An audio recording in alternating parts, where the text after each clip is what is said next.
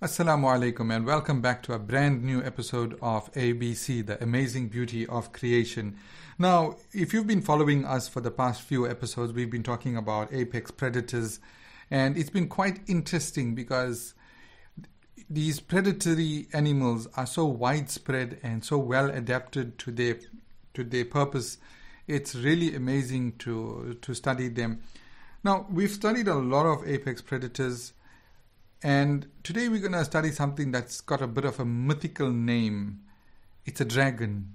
Now, the dragons that we know about from the books, from the Lord of the Rings books and from a whole lot of other fables and nursery school books that we've read, they are these giant fire-breathing lizard slash dinosaur type creatures. And we know that dragons don't really exist, but do they? We actually do have a type of dragon that does exist and is actually alive and well, but it's not like the dragons that you see in the books. It's not fire breathing, it doesn't fly, and it's not as big as you see them in the books and in the movies. What type of dragon is this? This is, my friends, the Komodo dragon. Now, the Komodo dragon is a reptile, and it's huge. I'm not going to deny that. It is huge, and it's actually from the lizard family. So, tell us the Komodo dragon, how big is it, and does it actually breathe fire? Okay, so to answer your second question first, no, it doesn't breathe fire. As cool as that would be to have an actual living creature that breathes fire. But I think that the name came just from its size and its resemblance to a dragon. So as you mentioned, it's part of the lizard family. And in fact, it's the largest living lizard on the planet today. Now, when I say lizard, don't mistake crocodiles for lizards. Crocodiles and alligators, they belong to a completely separate order of creatures altogether, and lizards are a separate order altogether. And when you look at lizards resemble dragons more, so I think the name dragon is well more fitted for the Komodo dragon, even though it might not be as large as some of the crocodilians on the planet. But that being said, Komodo dragons are still considerably large creatures. Males on average weigh between 79 and 91 kgs when fully grown. So that's about the weight of, or slightly heavier than the average weight of a full-grown man. That's a big lizard. It's a huge lizard. You know, normally these lizards are these small things you see running up your walls, and this is in the same order of creatures, and it's the size difference is just so huge. But how are they looks-wise? Do they actually look like giant versions of the domestic lizards? Very similar. They, of course, like some features, like especially in the head region, is scaled up. But in essence of it, they look just like, or very similar, like someone just, took a picture of that small lizard and stretched it to make it big. And that's why I think the name dragon fits more, because, I mean, if you look at like lizards, especially if you look at one that size, it very closely resembles dragons in certain illustrations and in certain games and movies, minus the wings, of course. But I think that's probably where the name dragon came from in their name. Okay, tell us more about it. I mean, is it dangerous? Does it have? I mean, being a predator, obviously, it might have some really big and sharp teeth, right? It does. I mean, think about it. This lizard can measure up to the largest recorded Komodo dragon is actually 3.13 meters in length. So obviously, a predator of that size would need weaponry to help it take down prey of that size. And the Komodo dragon has a large mouth, and its mouth is filled with up to 60 serrated teeth, 60 sharp and serrated teeth. And each of its teeth can be up to 2.5 centimeters long, depending on the size of the lizard. Wow, that can cause some considerable damage. That's 2.5 centimeter high chisels, you can call them, or blades, razor blades. Exactly, and the amount of damage they can do to creatures, and that's their primary weapons of attack. They don't use their claws and things like some larger predator or some mammal predators would do. So they use almost exclusively, their teeth to sink in and just slash flesh and cause as much damage as possible. And just like sharks, Komodo dragons replace their teeth. If their teeth get damaged and fall off, they can continuously replace them. Oh, nice if we had that. Oh, it would make trips to the dentist so much less frequent. Yeah, just push out the old ones and a new set is just below that. So, I mean, what do Komodo dragons eat? Obviously, these are huge creatures. They're predatory creatures. What exactly do they eat? Okay, so they are carnivores, so they eat meat. And they are very opportunistic, and they'll eat just about anything that they come across. And a large part of their diet actually comes from carrion that they scavenge. So dead animals that they come across or they sniff out, they'll approach that and eat it. And a large part of the diet comes from that. But they are also hunters, and they are ambush predators. Now, because they are lizards, they can't really move that fast. So they'll either wait in ambush or they'll spot a creature far away and they'll slowly stick in low to the ground. They'll sneak up on that creature. And once they're close enough to their prey item, they'll then charge really quickly in. And most of the time they'll try to grab the underside of that creature's throat and slash that and try to kill them. That's a typical hunting strategy of a lot of predatory animals. So they cut off the breathing and suffocate the prey in that way. True, and I think the difference between them and some other creatures like lions is that lions will sometimes hold on to their prey's throat and try to suffocate them that way and hold them down with their paws. But Komodo dragons, I think they're a lot more brutal. They just slash and bite deep and rip as much as they can to try and cause as much damage as they can to that creature, and that's how they hunt their prey. And animals that they hunt, again, they are opportunistic. So depending on the size of, like, whether they are a hatchling or whether they are an extremely large individual, the creatures that they hunt will vary, and it will range from like insects and birds and their eggs to other reptiles, including smaller Komodo dragons. There are cannibals in some scenarios. And even mammals, ranging from things like the size of monkeys to goats and deer, and even creatures as large as horses and buffaloes. That is huge. Now, how would they reach a buffalo's throat? It would take a jump, maybe.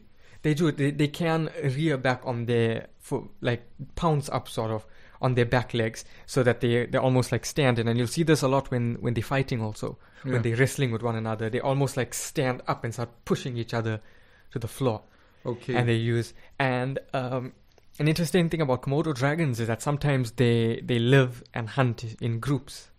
So several Komodo dragons will start pouncing on and attacking a single prey item. And evidently they're actually quite effective at living and hunting together, which is cool. Yeah, I haven't heard of any reptiles that actually have this kind of social behavior. Perhaps they might be the only ones. It's possible. Now, when a Komodo dragon, they have actually two different methods of eating, depending on the size of the prey that they are eating. So if they hunt a large creature like a buffalo or horse, and there's multiple of them eating, they will use their front limbs to push down on their prey item, and then they'll use their sharp teeth to rip large chunks of flesh out and swallow that. And when they're living together, the larger ones eat first, and then the smaller ones, and then the smaller ones. And the smallest ones will eat last. And sometimes if they are similar sized, then they even battle one another. And if one gets seriously injured, then he just becomes part of the meal, and they'll eat him as well. Oh, that's brutal. There's a very brutal society Komodo dragons share. And the second method of eating is actually, even more brutal. They will, if the creature is small enough for them, they will swallow it whole, just like how snakes do. And sometimes the creature isn't even completely dead when they start swallowing it, which just is like a python. Yeah, but with snakes will constrict that creature or envenomate it, wait for it to die, and then swallow it. Komodo dragons, sometimes they rush the whole procedure and they just start swallowing it. And it takes them a while to swallow large prey. So to speed up the process, they'll sometimes ram the creature into either like a rock or a tree to sort of force it down its throat quicker. And sometimes it bangs so hard that the tree that it's knocking against will fall down. Wow, doesn't the Komodo hurt its internals, like its jaws and its throat? It must have really strong like internal linings to be able to handle that. And Definitely, just like it seems like it. And just like snakes, they can open their mouths quite large, and their throats can expand as well to accommodate swallowing such large prey. So they are sort of like, a mixture between snakes and other predators in terms of their feeding method, which I think is really fascinating. They share both characteristics. Now, after a Komodo dragon eats, and they eat a lot, they can eat up to 80% of their body weight. That is a lot of food. I mean, do they have such big stomachs? Yeah, and they do. And what's interesting is that they need to digest quickly, because if they don't digest it, because there's that much food, that food can actually start to rot in their stomachs. And then that could poison the Komodo dragon. So to speed up the process, they'll crawl over to a very sunny spot and then they'll just bask in there, and that helps speed up the digestion process. But just imagine eating 80% of your body weight. What I'm struggling with is that food that it eats. Where is it stored? I mean, if it's 80% of its body, does that mean that 80% of its body, of its abdomen is stomach? Just one huge stomach. Its stomach can expand quite a bit, and maybe its stomach is a lot larger than most other creatures as well. Yeah, that's just truly amazing. And because of this, and because of their slow metabolism, Komodo dragons only really need to eat about once a month. They can suffice on just 12 meals in a year. Okay. And so they'll eat and then they'll go and just relax somewhere on a cliff somewhere and digest and then just live off that energy. Take a holiday for a month. Correct. And then after they digest, they'll regurgitate all of the waste products. So like things that they can't digest, like the hair and the teeth and the horns of their prey items, they'll regurgitate all of that up. And it comes out sort of like this big mass of goo. Like there's just this mass of hair and things just all pushed together into like a ball, and then they just cough that up. Yeah, that sounds gross. It does. And okay, before we move ahead, right? Where do Komodo dragons actually live? Okay, they live in and or on and around the Komodo Islands. So there's a handful of just a few islands that they call home, all in the Australasia region. So I'm not 100% sure on the map where that would be, but in the vicinity of Indonesia and in that area. So are the islands named after the creatures, or are the creatures named after the islands? Good question. I think the creatures are named after the islands. I think that the island's name came first. All right. Now, what's the next thing? Tell us something interesting about these. Okay. The next thing about the Komodo dragons is actually not something about them at all. It's actually just a misconception that people have. You see, when a Komodo dragon or dragons, when they hunt, they use their teeth to inflict damage on their prey. So they'll bite and they'll slash and rip as much as they can and try to kill that prey as quickly as possible to prevent it getting away. But there's this misconception that Komodo dragons, in their saliva, it contains harmful bacteria. And that bacteria infects the bite site, and it gets infected, and then that creature will then go somewhere and die, and the Komodo dragon will follow it, and then when it eventually dies, the Komodo dragon will eat it. Almost like venom in a snake. Almost like that. And so you're saying that's just a misconception? It's completely false. And there's an accompanying fact or misconception to that is that they say sometimes Komodo dragons have chunks of rotten flesh in their teeth and in their mouths to help cultivate these bacteria. That's also completely false. I mean, in fact, Komodo dragons have pretty good dental hygiene for any creature. In fact, after they eat, or after sometimes they regurgitate their meals, they'll spend about 20 minutes cleaning their mouth.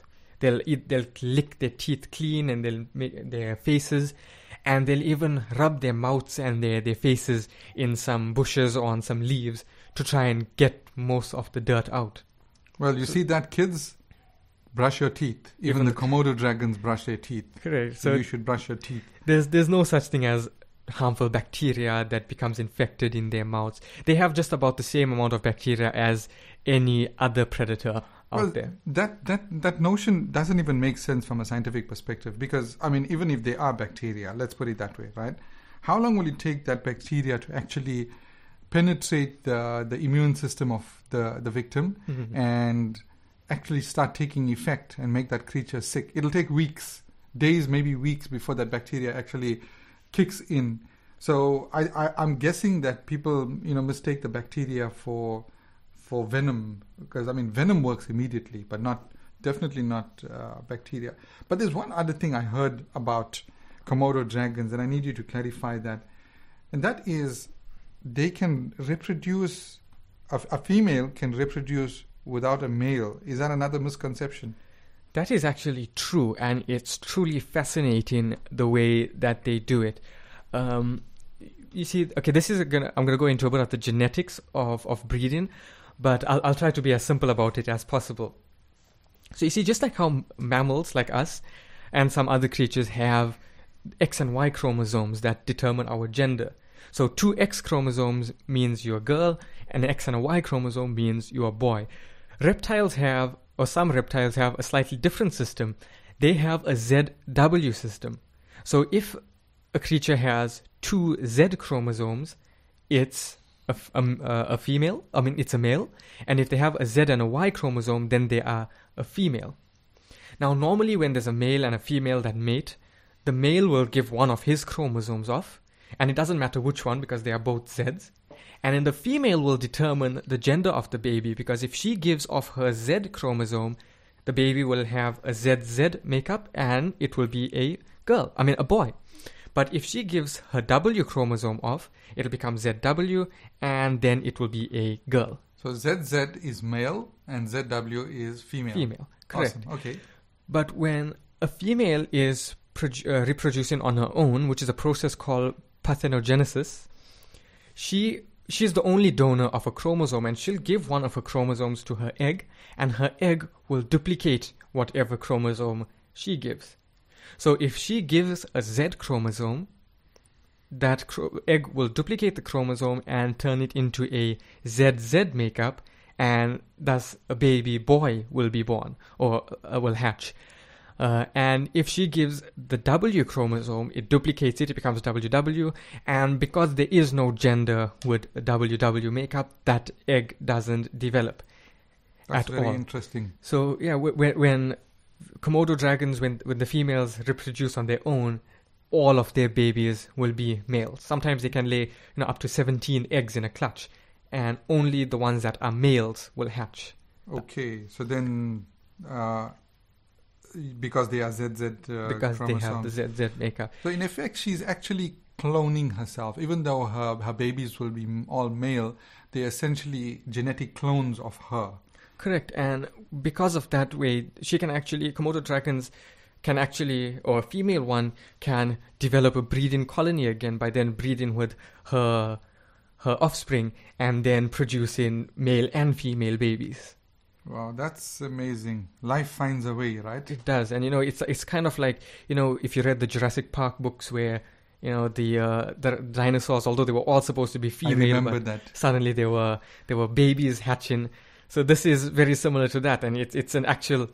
So the books are not completely fictitious because, it's based on science. So the scientists at Jurassic Park actually overlooked this characteristic of Komodo dragons, and thought that by just having females, they're going to control the populations. But then the population suddenly exploded because they found a way to reproduce themselves using parthenogenesis.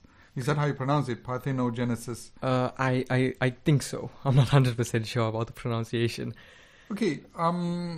And another interesting thing about the genetics of Komodo dragons is that in their blood, scientists discovered a powerful antibacteria.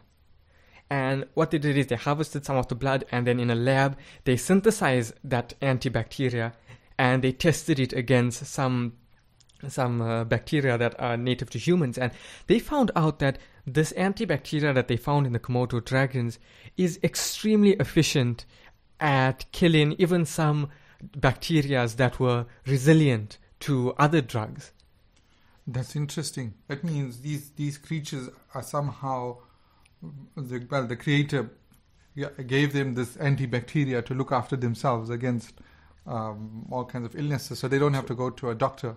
Correct. And what's interesting about this antibacteria is that it even promotes healing in wounds. So if you apply to a wound that synthesized antibacteria that they produced, it actually helps that wound to heal faster. It promotes the cells to repair themselves a lot quicker. Which again, it's so fascinating. I mean, this Komodo dragon comes built in with it, but we got to make it in a lab. Why isn't this antibacteria commercially available, or is it commercially available yet? I think it's still going under some testing, and then it probably will become commercially available or available to doctors worldwide. Oh. I mean, there's so much we can learn from different creatures, and there's so much of cures for common sicknesses in their blood, in the way that they protect themselves against illnesses. So much that we can actually learn from. Are we running out of time? Yeah, it looks like we've actually run out of time. Wow, this has been an interesting episode, talking about the real life living dragons. It's very interesting. I'd actually like to see a Komodo dragon in real life. Where can we see them? Are they only viewable at the Komodo Islands, or can you see them in zoos and other parts of the world? You can see them in zoos. Quite a few zoos around the world have Komodo dragons. And if you can't see Komodo dragons, they are a part of the monitor lizard family. And quite a few monitor lizards, some of the smaller cousins of Komodo dragons, are quite popular in the pet trade. So you might be in an exotic pet shop, you might be able to see the smaller cousin of a Komodo dragon. I think I've seen a couple at the Ushaka Marine World in Durban. Yes, there is some Komodo monitor lizard species there as well. Awesome. Anyways, we're going to have to wrap up this episode. This has been another interesting and exciting episode of The Amazing Beauty of Creation. I'm your host, Bilal Katrada. And I'm your co-host, Talha Katrada. And we'll catch you in the next episode.